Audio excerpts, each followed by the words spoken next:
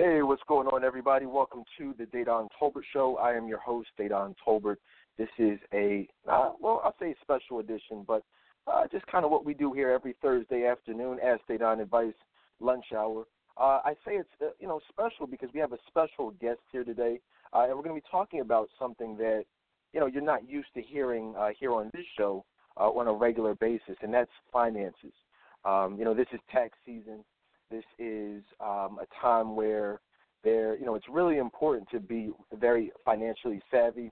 It's a very important time for money management, and it's a time where a lot of mistakes are made, a lot of mistakes with taxes and credit and overspending and, people getting these refunds and, just kind of doing all types of things with it. And so I want to take a little bit of time today to just talk about best practices, do's and don'ts surrounding tax season, but also you guys know me and this show for being primarily about, dating and relationships, marriages, building, healthy and strong foundations of love. And, one of the things that I've seen over the last, 15, 20 years that I've been kind of in this industry is a lot of arguments, a lot of, I do counseling as well, couples disagreements surrounding finances.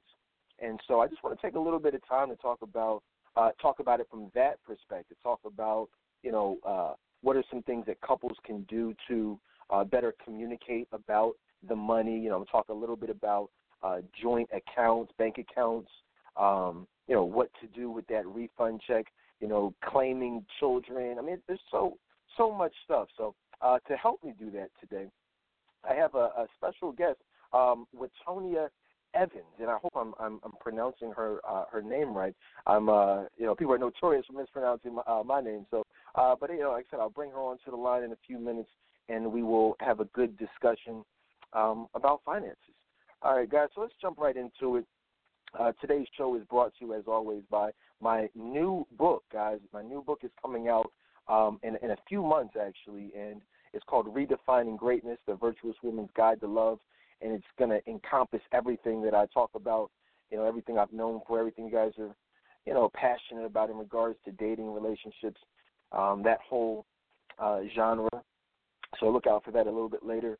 And in the meantime, go ahead and order your copy of my award-winning novel, The Love We Had, in stores currently.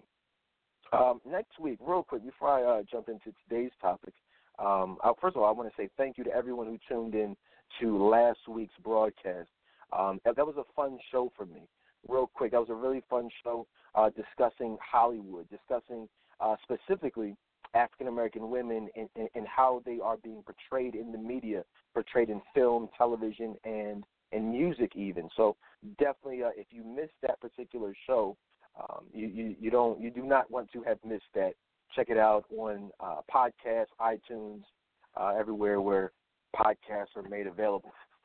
All right. And like I said, I'll be back next week with brand new topics. But today, like I said, I'm very excited to have a special guest, have a little chat with her about finances and how they pertain to relationships and just being healthy money management. So without further ado, I have I want to do a proper introduction. She's a lot of things from what I understand.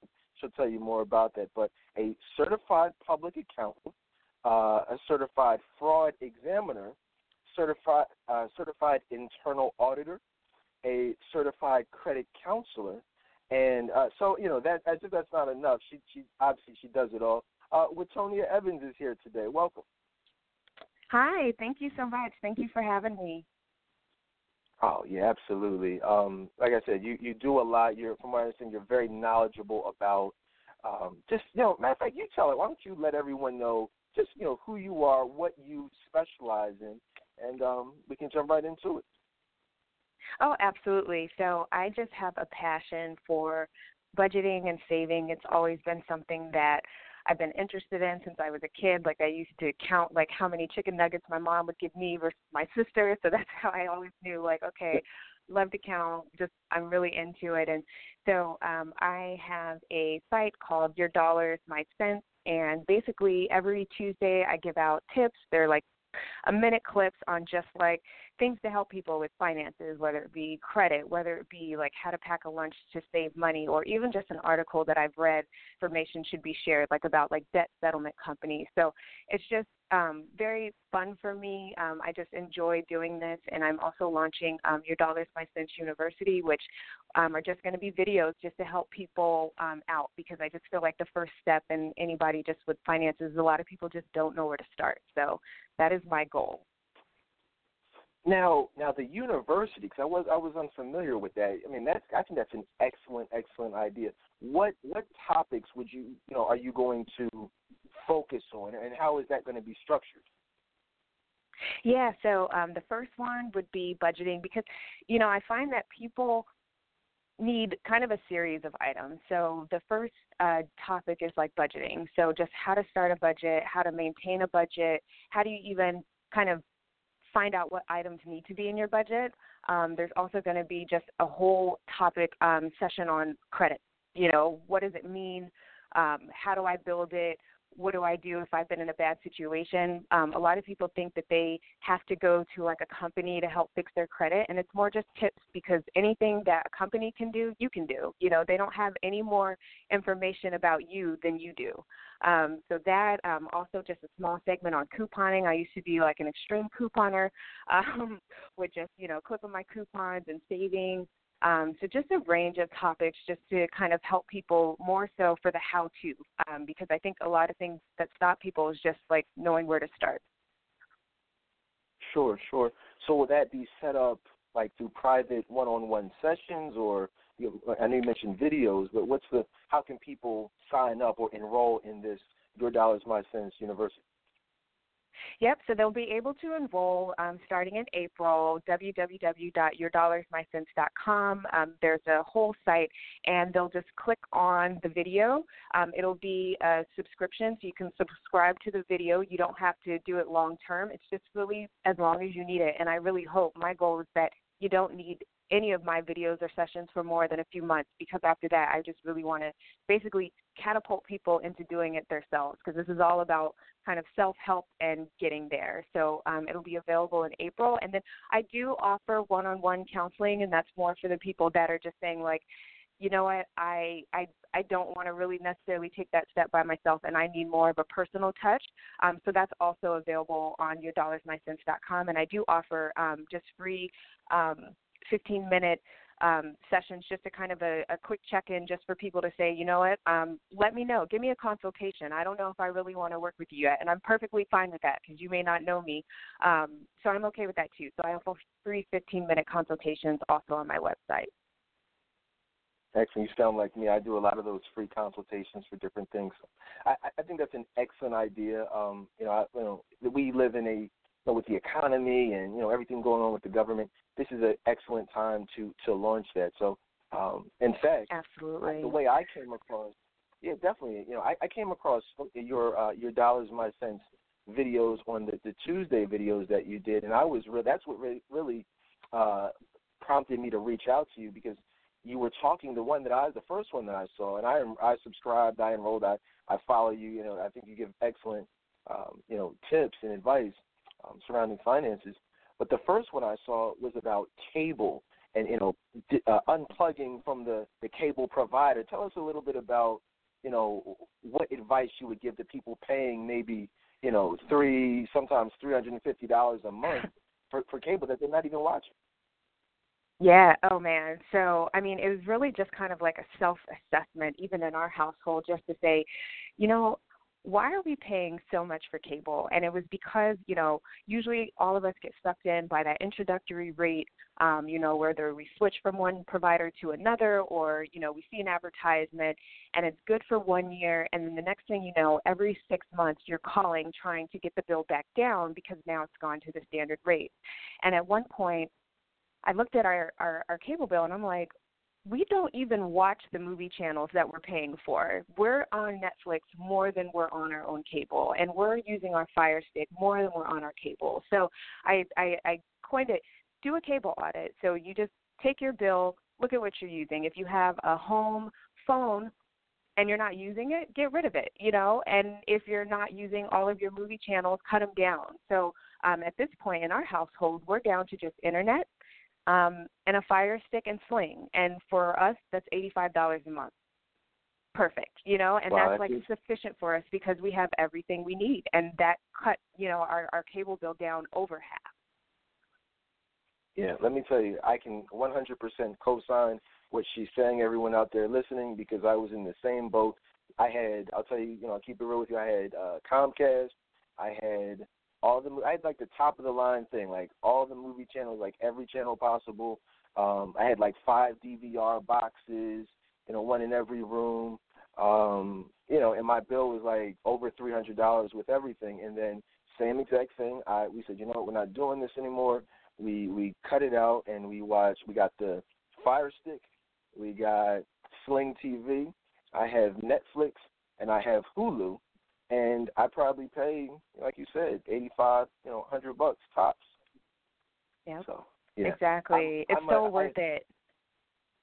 It's absolutely worth it. I mean, and I was just actually telling my parents who are a little bit older, hey, why do you guys still pay? And maybe this is what you can do to cut that bill down, because they're not as technologically savvy. So I was just kind of explaining to them, which is another reason why I think that university and your services are something that are so important in today's society. Because a lot of people, they may not be familiar with the Fire Stick, or my mom didn't even know what Sling TV was. How did you find out about this stuff? Exactly. Yeah. Exactly. So now you mentioned earlier, budgeting. You mentioned couponing. From your perspective, what are some of the biggest budgeting mistakes singles, but as well as new couples, newly married couples make, and just trying to put together a budget, making sure bills are paid on time? What's some advice you can give in that area? I'd say the biggest one is they don't have a budget. I've run across so many people that will not be able to tell me kind of where their money went. I mean, especially when you pay in cash. Like I've been there too. Like you get $100 out the ATM, and by the end of the day you have like $20. You're like, where did my money go? So I'd say the biggest common thing is, especially if you're single and then going into a relationship, or going from being in a relationship to married, is just not having that foundation of a budget. So I tell people when it's time for them to get started with that initial budget, to write things down. And I know it sounds like very old school to like literally get out a pen and paper, but that is the best way to track everything that you're spending. And I say do it for 30 days. Write it down, on a piece of paper. So if you get a coffee, if you get gum, if you love the work ATM, or work food machine, or you're always getting a soda, write all of that down. And by the time you get to 30 days, you'll have a really good idea of where your money goes. And then you can start founding a budget, and also looking at things that you don't need. Like, do I really need to buy a Coke every day? Probably not. But you won't realize that you're spending that money on a Coke every day unless you write it down. Excellent. I mean, like you said, that's a great. You got to try it to see what works for you. In fact, one of the things I was just talking to someone recently about was bank accounts. How do you feel about, because if you're going to have a budget and you're going to pay bills, and you say you have your money, I have my money, what would you recommend for couples, newlyweds, just trying to figure it out as far as what money to put where, saving, paying bills? Do you recommend joint bank accounts, or how should that work? Now this is a tough one, because I really feel like this really depends on the couple. So the first thing that I do say is that I think that everybody should at least have their own bank account, regardless of if you have a joint one. Because if you think about someone that's coming from being a single, you most likely always had your own bank account, managed your own accounts and funding, regardless of if that was, good or bad management, but you've always had access to your own money. So I think that should stay in place. Now, as far as the joint bank account, I do think it's a good idea, again, depending on the people, just simply because if you want to have that account for your joint bills, where you agree on a monthly basis to say, hey, for our household, we will, have our direct deposit X amount into this account, and that's what we're going to pay our bills from. And then we have our own accounts for things that we want to do, like shopping or date nights and things like that. I think that's fine. The reason why I say I caution it is only because you know how you are. So I'm the type of person, I'm in my bank account 3 or 4 times a day. I don't know why. It's just what I do. I can tell you the balance in my bank account before I actually log in. Now, someone else may not be like that, so I can see myself scrutinizing transactions in a joint bank account. So you just really have to kind of understand how you guys are going to operate to know whether or not that's a good idea, because you can maintain your own separate bank accounts and still have an idea of what your bills are, and just say, I'll pay this portion, and it'll just go out of your account, because we're also in a world where it's very easy to transfer money between people, so they don't necessarily have to have that joint bank account to pay the bills either. So it just really depends on the couple, and if you don't necessarily trust that the other person will be able to kind of come up with their share, I think that's even a separate issue outside of the joint bank account. It's definitely, I think that's excellent. You're right. Every couple is different. Every, you have to see what works. And, in the way you described it makes it seem so simple. But I know you're married and I'm married. I'll be married 8 years in July. It doesn't always work out as move as smooth as you would like it to. What would you say? Right. Yeah, we both know. I mean, in a perfect world, that's how it would go. But I think so. Here's the question: what are some of the most common, causes of conflict surrounding money that you've seen? And how can we help avoid some of those conflicts? Oh yeah. So I mean, we all know that money issues is probably like the number one reason for divorce, and it kind of goes back and forth with communication. But I'd say some of the common kind of money mistakes I see is people, for example, always taking on a traditional role in a relationship. So what I mean by that is saying, the man handles the finances and, the woman won't, but play to your strengths. If your spouse, male or female, is better at one thing, play to your strengths. Don't let someone who mismanages money, regardless if they're male or female, kind of take that role if they don't necessarily know what they're doing. So I'd say that's a huge thing.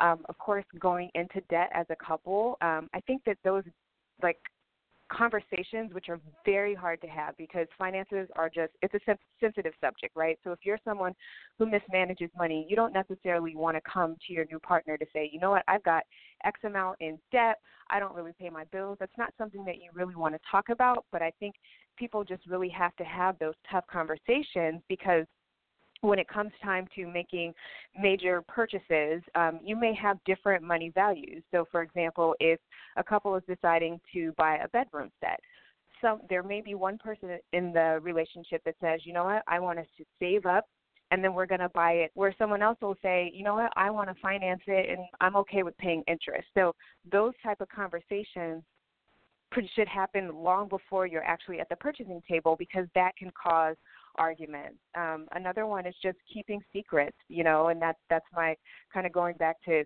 having that conversation, because going into a relationship or even a marriage where you're discovering that your spouse has all this debt that they need to pay off will really impact your finances going forward, where you may not be able to purchase a home together because someone has a blemish on their credit that you're just now finding out about, or, they're not making as much money as you thought because there's debt collectors coming or they're getting garnishment. So that is a huge conflict that I see between people, and just not having that background on their partner.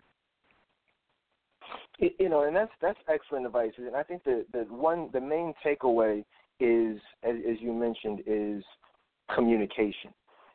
Just from a life coaching standpoint, relationship standpoint, myself, having done this a while, I see so many relationships, and even potentially great relationships, fail just because of lack of communication. Like you said, secrets and, not disclosing certain things like, hey, I have this garnishment. Hey, I have this, child support situation going on, and other things. This bill collector is calling me, and the other person thinking, okay, we have this amount of disposable income, and, you get to the purchasing table, like you said, for a home or furniture, and you get a whole bunch of surprises, which can obviously caused some animosity and some negative feelings. So I 100% agree with you. In fact, speaking of that, child support, that just kind of came to me. What would you recommend? Like, say someone has, a child from another relationship prior to the marriage. How would you suggest them handling, a $500, monthly payment or even more?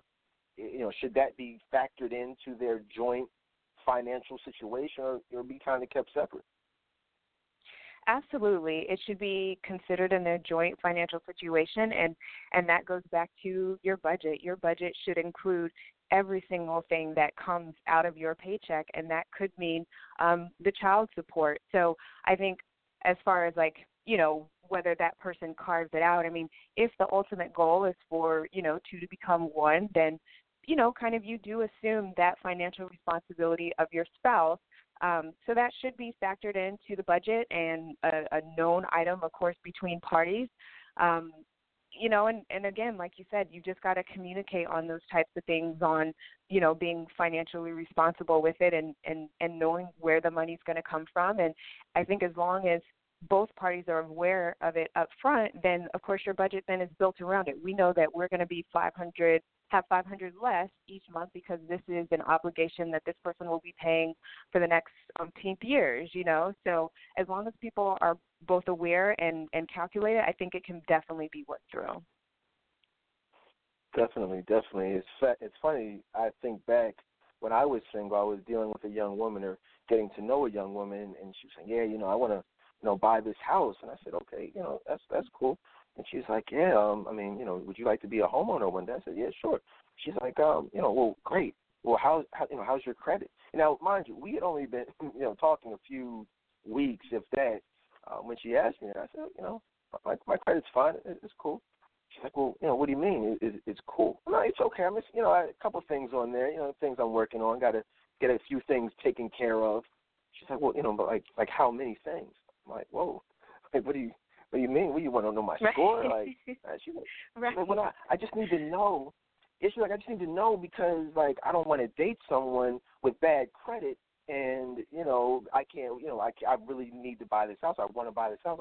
I want to do a lot of things, and someone with bad credit would really hinder me. And she's like, I'm like, all right, well, I'm like, I don't know what you want me to tell you. Like, I'm just saying it's okay. It's not horrible, but there are a few things that I'm working on, and I could tell that she was very, very turned off. And I'm like, whoa, you're clearly not the person for me. How would you recommend dealing with would you recommend someone knowingly dealing with someone or moving forward in the dating process with someone with, bad credit or potentially damaging credit? I mean, I would. I mean, you have to obviously consider the source. So having bad credit doesn't necessarily mean that the person is a bad person, right? So, I mean, if I think back to how I was in college, in college I got my first credit card. I had no idea what I was doing. They offered it had a $1,000 credit limit. I signed up. I'm a poor college student making $515 on work study, and now I've got a $1,000 credit card bill. And not only did I get that, then I went and got an Old Navy store card. I got a Gap store card because, when you get to the register, they're like, would you like to save 15%? And I'm like, sure.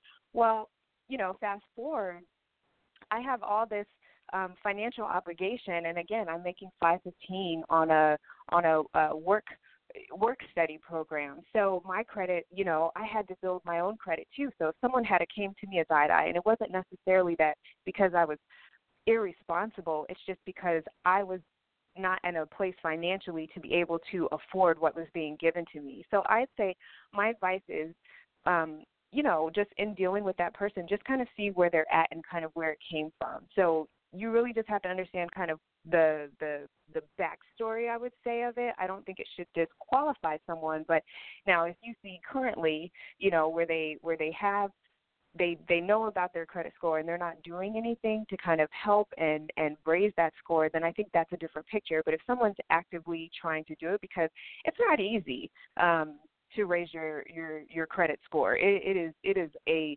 long process because I think about credit almost like trust, right? So trust, the people in your life that you trust the most, it's taken years to build that trust.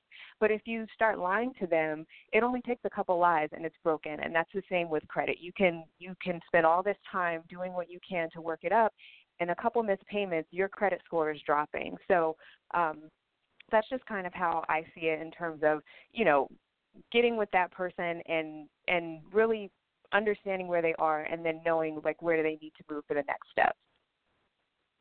I like what you said. You said that someone with a bad credit score doesn't necessarily mean that they are a bad person, which is 100% true.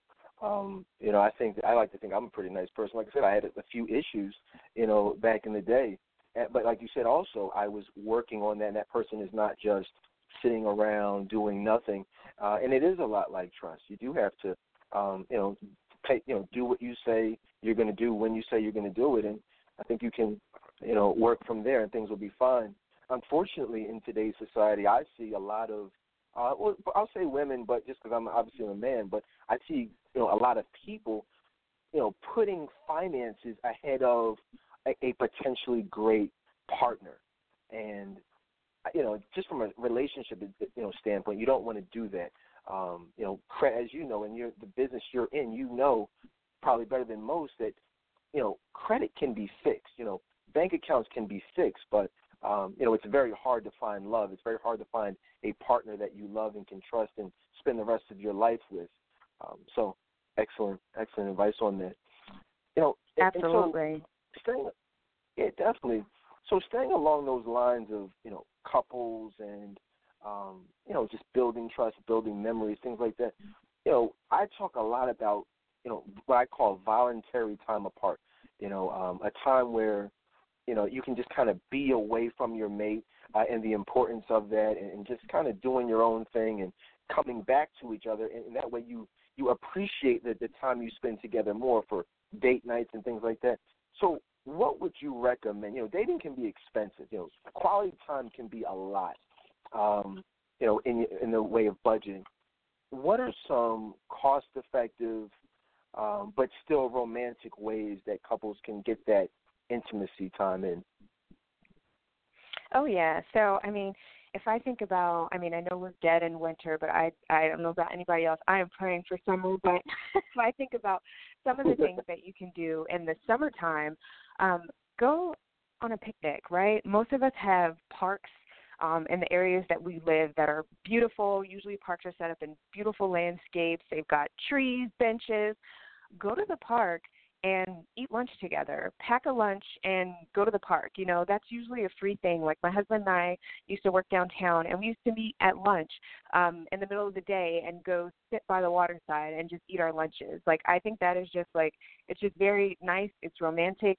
It's the way that people, your whole point in dating or going out is to really reconnect, and that's a time that you can talk, whether you're people watching or, watching squirrels in the park. Like, that's such a good, cheap way to connect. And if I'm thinking about Philadelphia in general, like, we have so many free things. You can go see the Liberty Bell. You can go downtown. You can go to Morgan's Pier by Penn's Landing. Like, there's so many landscapes and, historical landmarks here that you can go, and every city has something like that. Another suggestion for the colder months right now, Groupon. Groupon is still your best friend. So are coupons, whether it be like a 2-for-1 type of deal or a discount. I'm thinking about, like, when we have friends from out of town and we want to do something as a couple, like, we'll go and we're like, okay, well, who has like discount bowling? Because I don't know when bowling got so expensive, but it's crazy. So it's like we look for deals like that. And there's also some towns have $5 movie nights because most people are going to the movies on the weekend. But if you break out on like a Tuesday night, some movie theaters have $5 movies. Like, that's great also, and it's very inexpensive. And again, just a way for couples to connect and have a good time, but also not break the bank. Key. Now, like you said, you gotta, like you said, I'm from Philadelphia. A lot of my listeners are in Philly, different places. If you're not from here, we have a place called Penn's Landing. And it's very romantic at night, nice summer, spring evening, overlook the water, and just kind of hang out. Stuff like that. You don't have to necessarily be spending, valet parking and, 5-star dining every single night. it's all about spending that quality time together.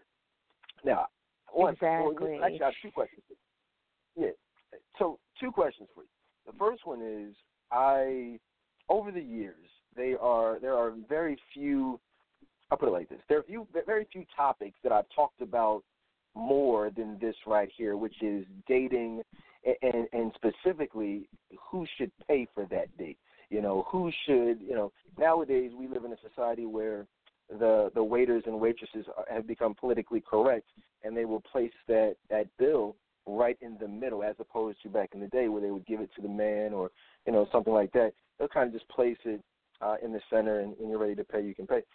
From a credit counselor, a finance specialist perspective, what would you recommend? What's a good way to avoid conflict, early in the dating process as far as paying for the date goes? So I know that this is probably not going to be highly favored, but I'll give the perfect example. When my husband and I met way back in 2007, our first date was at Applebee's, and the bill came, and I reached for it. And I was like, hey, do you want me to pay half? Do you want me to pay my portion? And he's like, no. But later on, he was like, that's what really set you apart. And the reason why I've always thought like that is because I'm eating too. I don't know why there's this expectation that someone else should always pay, and I'm saying it's not that it's not nice to be treated or to taken out, but, and even for choice of restaurant, you should definitely go to a place that you would also feel comfortable paying for, because I think that's fair, and especially if the whole point in the date is to get to know someone, get to know about them. You don't know their financial picture, nor do they know yours. So, I don't think that we should put those expectations on people that they always, a certain party in the relationship should always have to pay, because if you're doing your part financially, you should have the means to pay as well, So I that's just kind of how I view it. To avoid conflict, I think everyone should always come prepared to pay, and that to me is just fair as people. You wouldn't go to dinner with your best friend and when the bill comes, just sit back and wait for her to pay. You guys would always either talk about it beforehand, you'd go Dutch, you would do something like that. So I don't know why you would expect a stranger to do something that you wouldn't expect your best friend to do. Absolutely. I mean, I've been literally having this debate, this conversation for the last, at least 10 years here on this show, but then even, for many, many years prior to that, just, talking to different women, different situations. And, let me just say this for my newer listeners, for people who may be tuning in for the first time and may not be familiar with my views, on this particular topic. As a man, I was taught that, you always are prepared to pay. As a gentleman, as a man, it's your responsibility as a man to make sure that bill is taken care of.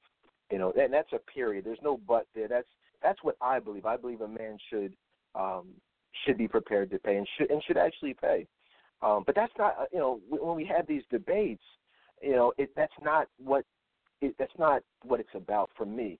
For me, it's about really what you have and what you just discussed. You're a wife. Your husband told you that that's what set you apart. You reaching for that check is what showed him that you were special and different from other women that he'd come in contact with. And so I think that's what needs to be the takeaway. It's not about who should pay. It's about how do you as a woman want to be viewed by that man? Do you want to be viewed as, the same way he views, countless other women that he's going on first dates with? Or do you want to be viewed as special? Do you want to stand apart, set yourself aside from the rest of these women who may be selfish or gold diggers or things like that? And do you want to ultimately get that ring at the end of the dating process, like you did, like my wife did? And I'll just tell a brief story. Many of you guys out there listening have heard this story, but for the sake of today's show, I'll share it again. I have a very similar story. I was dating my wife.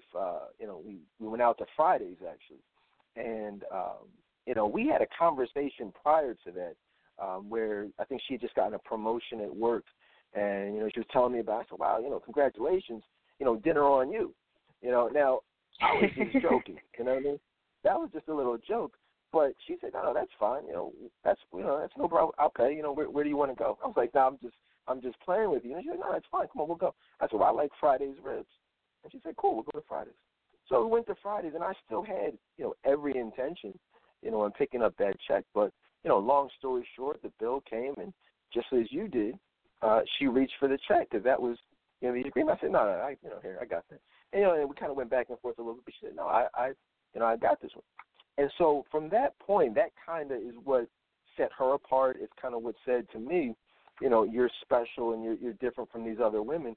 And so, we, like I said, we'll be married for 8 years in July. And so I just like sharing those types of stories because as I talk to men, friends, and, acquaintances that I come in contact with, the vast majority of men, I'm really talking to the ladies right now. Ladies, listen. You're talking to a married man. You're listening to a married woman, and we basically have the same exact story for that first date, for that early date, and it's not a coincidence. That's how men will view you if you do something that's different, that stands out from the crowd. So I thank you for sharing that story, and it's excellent advice. Oh, yeah. Now let's switch gears a little bit. When you think about, because obviously we all want to build money, build income, to have more disposable income. What do you think about investments? How can couples pool their resources together? Say you work a 9 to 5, but you have some extra money.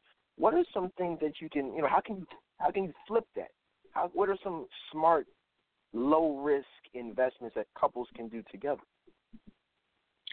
Yeah, so, you definitely have to figure out, obviously, kind of what your thoughts are. My advice is always to diversify, right? You don't want to put all of your eggs in one basket. So, and in the same kind of token, you want to ultimately have multiple income streams. So if you have multiple income streams, it means that you're not putting all your eggs in one basket. So, I think couples, if they have a interest, right? So my husband and I, we like T-shirts. So start a T-shirt business, real estate, that's always a good one to get income. If you can get rental income, that's a great form of making money in your sleep, as they say, because you have rental income in.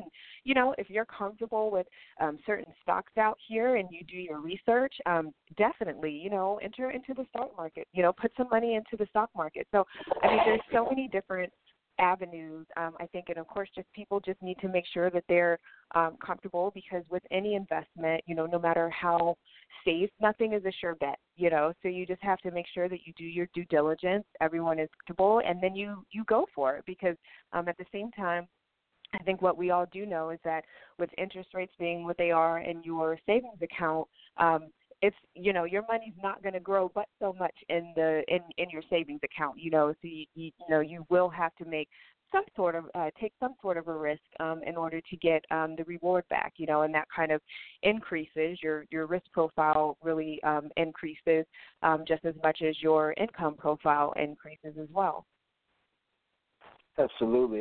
You got to invest. I always tell people that, it's all about what you want. Like, you're okay working a 9 to 5 job and having a specific amount of money going into the accounts every week, every 2 weeks. That's fine, but you're not going to get rich like that. You're not really going to, excel like that, maybe, the way you may like to.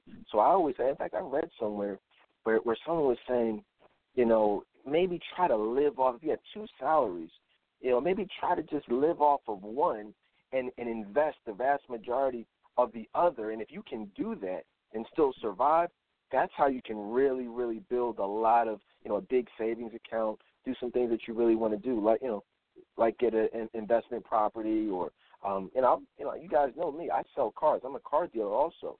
And so, I've been doing that for about 10 years now. And I've seen, just since I've been in the business, I've seen so many couples now taking, getting their money together and buying a car, taking a car that they may spend $1,000 for and sell that car for $2,000. Split the money, save the money, and reinvest that money and just keep it going. I mean, you don't have. I sell about 4 to 5 cars a week, but even if you sell 1 or 2 cars a month, you know what I mean? That's still an extra couple thousand a month, or at least I would say minimum $500 to $600 a month. So that might be, a new car note, or a vacation, or whatever you want to save for, in the future. In fact, speaking of which, car notes. Do you recommend that? Like, I'm sure you see a lot of conversation about, getting that new Mercedes that might have a $400, it might be another $400 car note. You got your full coverage insurance you got to have on it. So people are out here paying $1,000 a month just to drive a car. What are your thoughts on this? Yeah, so, this goes back to your budget, right? There is nothing wrong with driving a nice car, wanting a brand new car. But in the same sense, it really just depends on what your financial goals are, right? You don't necessarily want to be what I call car poor. And that's where all your money, any extra dime you have is going to your car payment or going to your insurance because it's a brand new car. So if your goals are, I don't really necessarily care about having the newest, latest, greatest car, then ride your current car until the wheels fall off because, it's great not having a car payment. Now obviously you may have to deal with maintenance, which is the benefit of having a new car. The other thing that's kind of in between is you can also lease. So yes, a lease, you don't own the car, it's not yours, but most lease payments are very cheap. And I'll give you an example. I leased a Camry. It was $79 a month. $79 a month. There was no way, any other way, I was going to get into a brand new car for $79 a month. And so that financially made the most sense for me because I'm like, you know what, for $79 a month, I can do this, and have a brand new car because at the time my older car was breaking down and I didn't have a car payment, but it was really expensive to keep upgrading, and the maintenance. So I'm like, you know what, sell the car. I sold my car.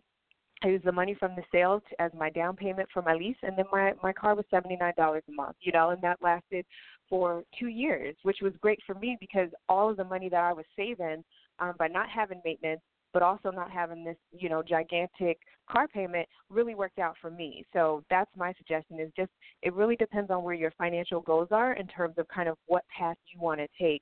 But I definitely don't agree with being car poor. It just does not make sense. I would have to, just being in the automotive industry myself, I would definitely have to agree with you. That being car poor is what I see so much of. I see people out there, I go to the auctions where the dealers get their cars from. So they'll buy a car for, $5,000, $6,000, and then they'll put you into a car note for $24,000, and you're paying them, $500 a month because your credit may have some challenges on it, but they got that car for $5,000. You could have saved $5,000 and gone to a public auction yourself and bought that same exact car, for the price that they bought it, and then instead of paying literally like about $1,000, because they make sure you have the best insurance. They make sure they jack up your car note payment as high as they possibly can. So don't let a bad credit score make you think you have to pay all this extra money. Like you said, you're paying $79 a month for a brand new car. That's leasing is definitely something I think community are not as knowledgeable about and haven't been as educated about as we should be. Would you agree with that? Oh, I completely agree. Like, it's just something that I feel like people don't even know is an option. You don't have to go in and buy the car. You can lease it. That's what a lot of people do, and it just helps you get that lower payment. You're still in the car you want. I mean, some people do it because they just want, the options of having the newest car every couple of years, and there's nothing wrong with that either. If you're someone that gets bored and you want something new, that's great. But, I mean, the other side of it is just having the ability to have a car that's new, but also not paying because in a lease you're basically paying the depreciation. That's all you're paying on the car, and that's why they're able to give it to you for so much cheaper than someone who's going to buy it outright. All right, excellent. Listen up, guys. This is excellent advice that's being given. And real quick, shout out to the people listening, all over, however you're listening on your cell phones or iTunes or Blog Talk Radio. I see some people tuned in on Facebook Live. So shout out to everybody tuning in, however you're tuning in. Now, real quick, I want to go back to a point you made a few minutes ago about credit cards, and specifically credit cards that are, offered to you in college. They said, I remember they got me when my freshman year. They said, we'll give you this T-shirt, we'll give you some goodies, this little goodie bag if you just sign up for a card. I'm like, oh, sure. But things happen. You want to take this road trip, you want to buy this outfit. Next thing you know, you've got $1,000 in debt or more. In your when you're 17 years old, 18 years old. So what? Because I have a lot of younger listeners. What's the advice you'd give to them to avoid that early on in their adult life? I mean, I would say the best advice is don't get one until you actually need it, because I think what we all don't know is that you don't need a credit card to establish credit. You can get a secured card, which is essentially you put out your own money. So just say if the deposit amount is $200, and so it's your money, and then you manage that money, and that will also build your credit. So you don't necessarily have to get a credit card, to start you off. But as far as when you actually get one, I would say the biggest trap that I fell in is once you do start making payments, the credit card companies want to raise your credit limit, right? And you're all excited because now you're like, wow, now I can get more. Well, pretty soon they're going to raise it to a limit where your income your income can't keep up. So I would say just because they want to raise it, you don't have to accept a credit limit increase. You can say, you know what, no, I can pay off $1,000, no problem. That's where I want this to stay. And that's like a huge thing because you can't go over a certain amount, So if you know that $1,000 or $2,500 or $500 is your limit, stay there. Don't feel like you have to go up. And then I also think just not maintaining multiple credit cards, right? So I can give an example in my life. I have one credit card, my husband and I. We have a joint credit card. That's what I use for all my purchases, and my main point in using that is for points. And I know the credit card companies get mad at me because I don't keep a balance to where I pay any interest. I do not pay any interest, and that's another common misconception that you have to maintain a balance or pay interest in order for your credit to increase. No, your credit score increases because you pay your bills on time. So that's another thing, So just use the credit card. Don't let the credit card use you. So I think that's a huge tip out there. I like that. I might even have to use that. So don't let it use it. Don't let it use you, because that's what happens. They get you. You say, and you get. I think what happened with me one time when I was in college was like I wasn't working. I was in school. But I didn't have a job at that time. So I just kind of lived on the credit card. And which a lot of people do. And you make the payments, but either you're not paying on time or your balance. You end up paying more. And so you are paying interest on a monthly basis, and it gets out of control. You just keep buying and buying and buying, and they keep raising your limit, and next thing you know, you've got $5,000-$10,000 in debt. So, like you said, don't get it until you use it, and when you use it, just pay it off. Exactly. Yep. Just treat it like a debit card. There you go. One of the last topics that I want to kind of get your perspective on is, like I said earlier, this is tax season, and you see. I just want to pick your brain a little bit. What are some common mistakes? What are some maybe do's and don'ts for filing taxes? Maybe filing single versus married, filing single or married filing joint, or just what do you find to be the most common topics around tax season? Yeah, so I would say one of the common mistakes is not planning for tax season. So even when you go, for example, if you do have an employer and you work, a 9 to 5, and you go out to fill your W-4 form, and you take too many exemptions or, not enough exemptions. So if you take too many, that means you're likely to owe at the end of the year. And if you don't take enough, then it's likely you'll get a big refund check, which is basically just giving the government like an interest-free loan. So I think you just really have to make sure that you plan for tax season. So if you're an entrepreneur, some of that planning is making sure you have your receipts. This year, especially with the tax law changing, it's very complex. I don't even know the impact at this point of what our 2019 is going to look like. So I think just making sure that you keep all your receipts and make sure that you are still going to get credit for every expense. If you've had medical expenses, like keep that documentation, because if you're not keeping that information in order when it comes time to file, like you're not going to get credit for a lot of the things that you pay out. As far as tax season do's and don'ts, my biggest don't is don't spend the money before you get it. So I think I'm going to get a refund of X amount. So now, you're out here living it up. Again, like I said, with 2019 being completely different in federal tax law, you don't know what you're going to get back. Maybe it will be more, but maybe it's less. And other things, just like, now that you have this lump sum of money, like people go and blow it on like the hottest stock. So, Bitcoin's been all over and people are like, oh, I'm going to go out and buy Bitcoin, and they haven't done any information or knowing, but it's just because they have that, lump sum at their disposal, they'll go out and do it. Putting it in your checking account, right? So when you put it in your checking account instead of maybe your savings account, it's accessible. So it's ready for you to spend, and that's what you're going to do. And the other thing I say is like blowing it on a vacation. Now, there's nothing wrong with, taking some of that money and putting on a vacation, but you also have to turn to the left and say, well, do I also have $5,000 worth of credit card debt? So does it make sense to take this amount of money that I didn't have and blow it on something when I can actually be paying down? I can pay down my mortgage. I can pay down my credit card debt, things like that. And then I'd say the very last one is that people probably forget about, or maybe don't even realize that they're doing, bragging about it. Oh, I'm getting such and such. Well, you know what? Now you've just opened yourself up to get to have everyone with their hand out saying, well, I know so-and-so has 2 kids and she's getting X, Y, Z. Now you've got, loans, and you've got people looking in and checking on you. So just keep it to yourself, like everyone's household should be a private matter. What you do with your finances and your taxes, keep that in your household. Keep that to yourself. Somebody just got robbed. I don't know if you heard, the young woman got robbed. She was bragging about, I think she was getting like $5,000.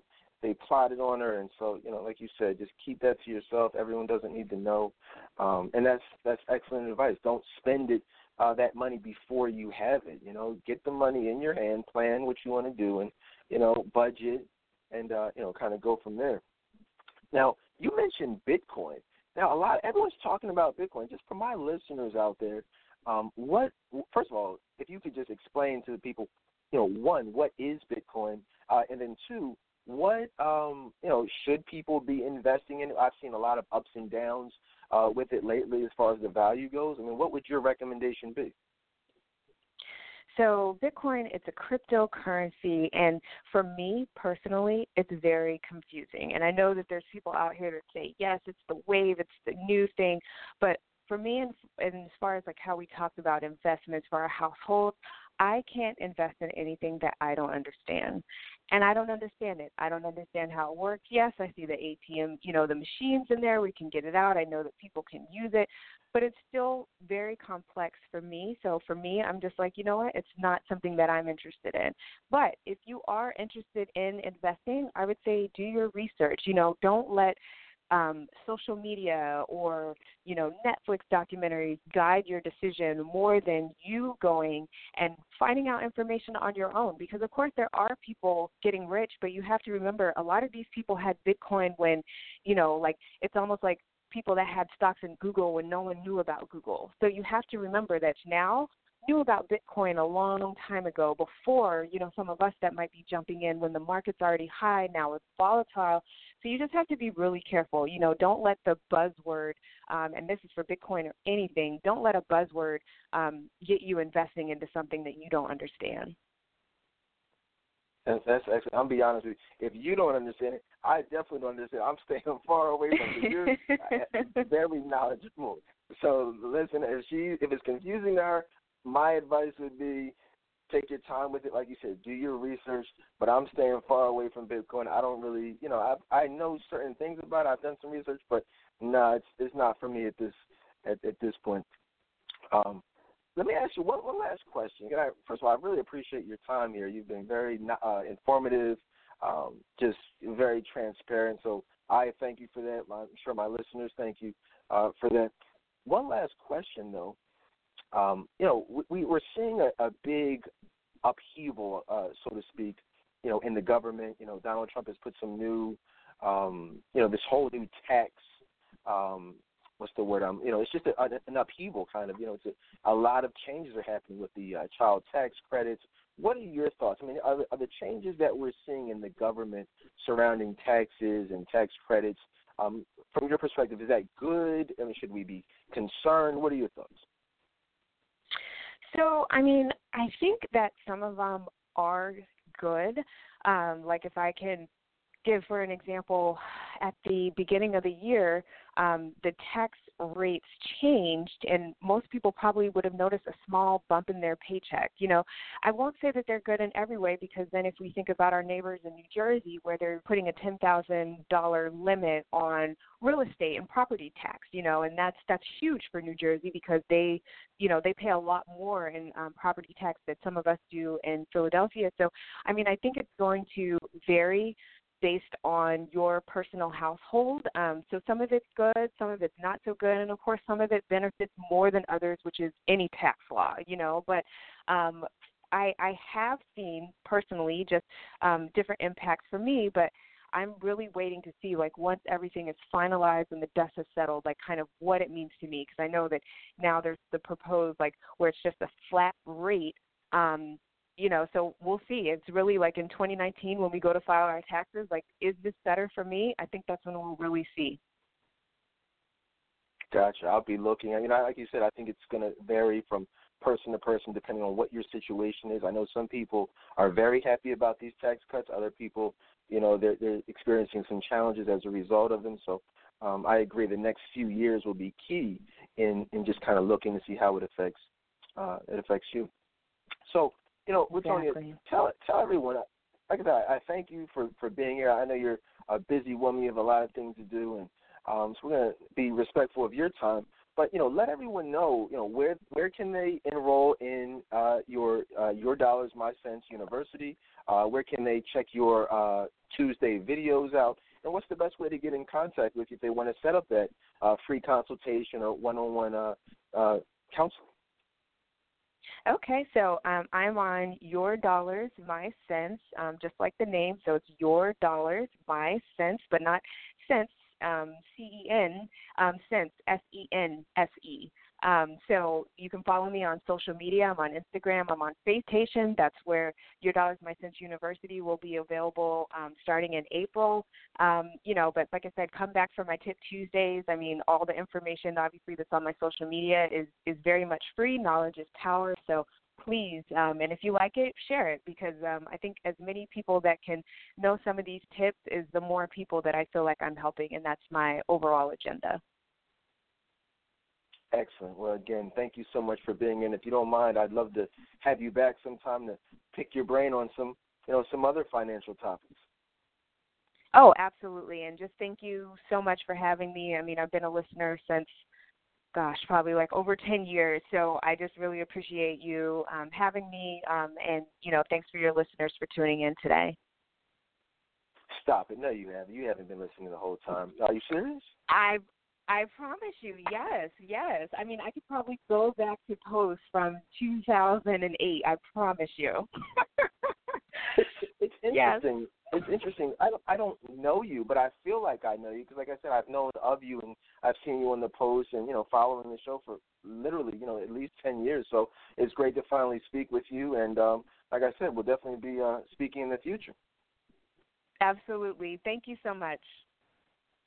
Absolutely. Guys, again, that was CPA and many other things with Wetonia Evans. Check her out on Instagram, as she said, Facebook. Set up, if you're in need of counseling or any type of financial tips, credit advice, reach out to her. As you just heard, very, very knowledgeable and just really willing to again. And I'm going to wrap it up today, guys. That's my show for today. So I'm not going to hold y'all up. I'm not going to be here for 2 or 3 hours like many of you guys have heard from me in the past. But I just wanted to, step outside the box a little bit with this show on finances and credit, because it is important, and with this new format, going back to where we started, over 10 years ago, and started out Thursday nights at 9. Now I'm back every Thursday at noon. I just want to I've talked about everything. I've seemed like I've talked about everything there's possibly to talk about. So just want to try to find new and creative topics that are able to help as well as entertain. So follow me on Facebook, follow me on Instagram. Everything is at Dedan Tolbert. Subscribe on YouTube, which is at Ask Dedan. If you want to set up a free consultation with me, ask Dedan at Gmail. And I thank you guys for listening, and I will see you next time.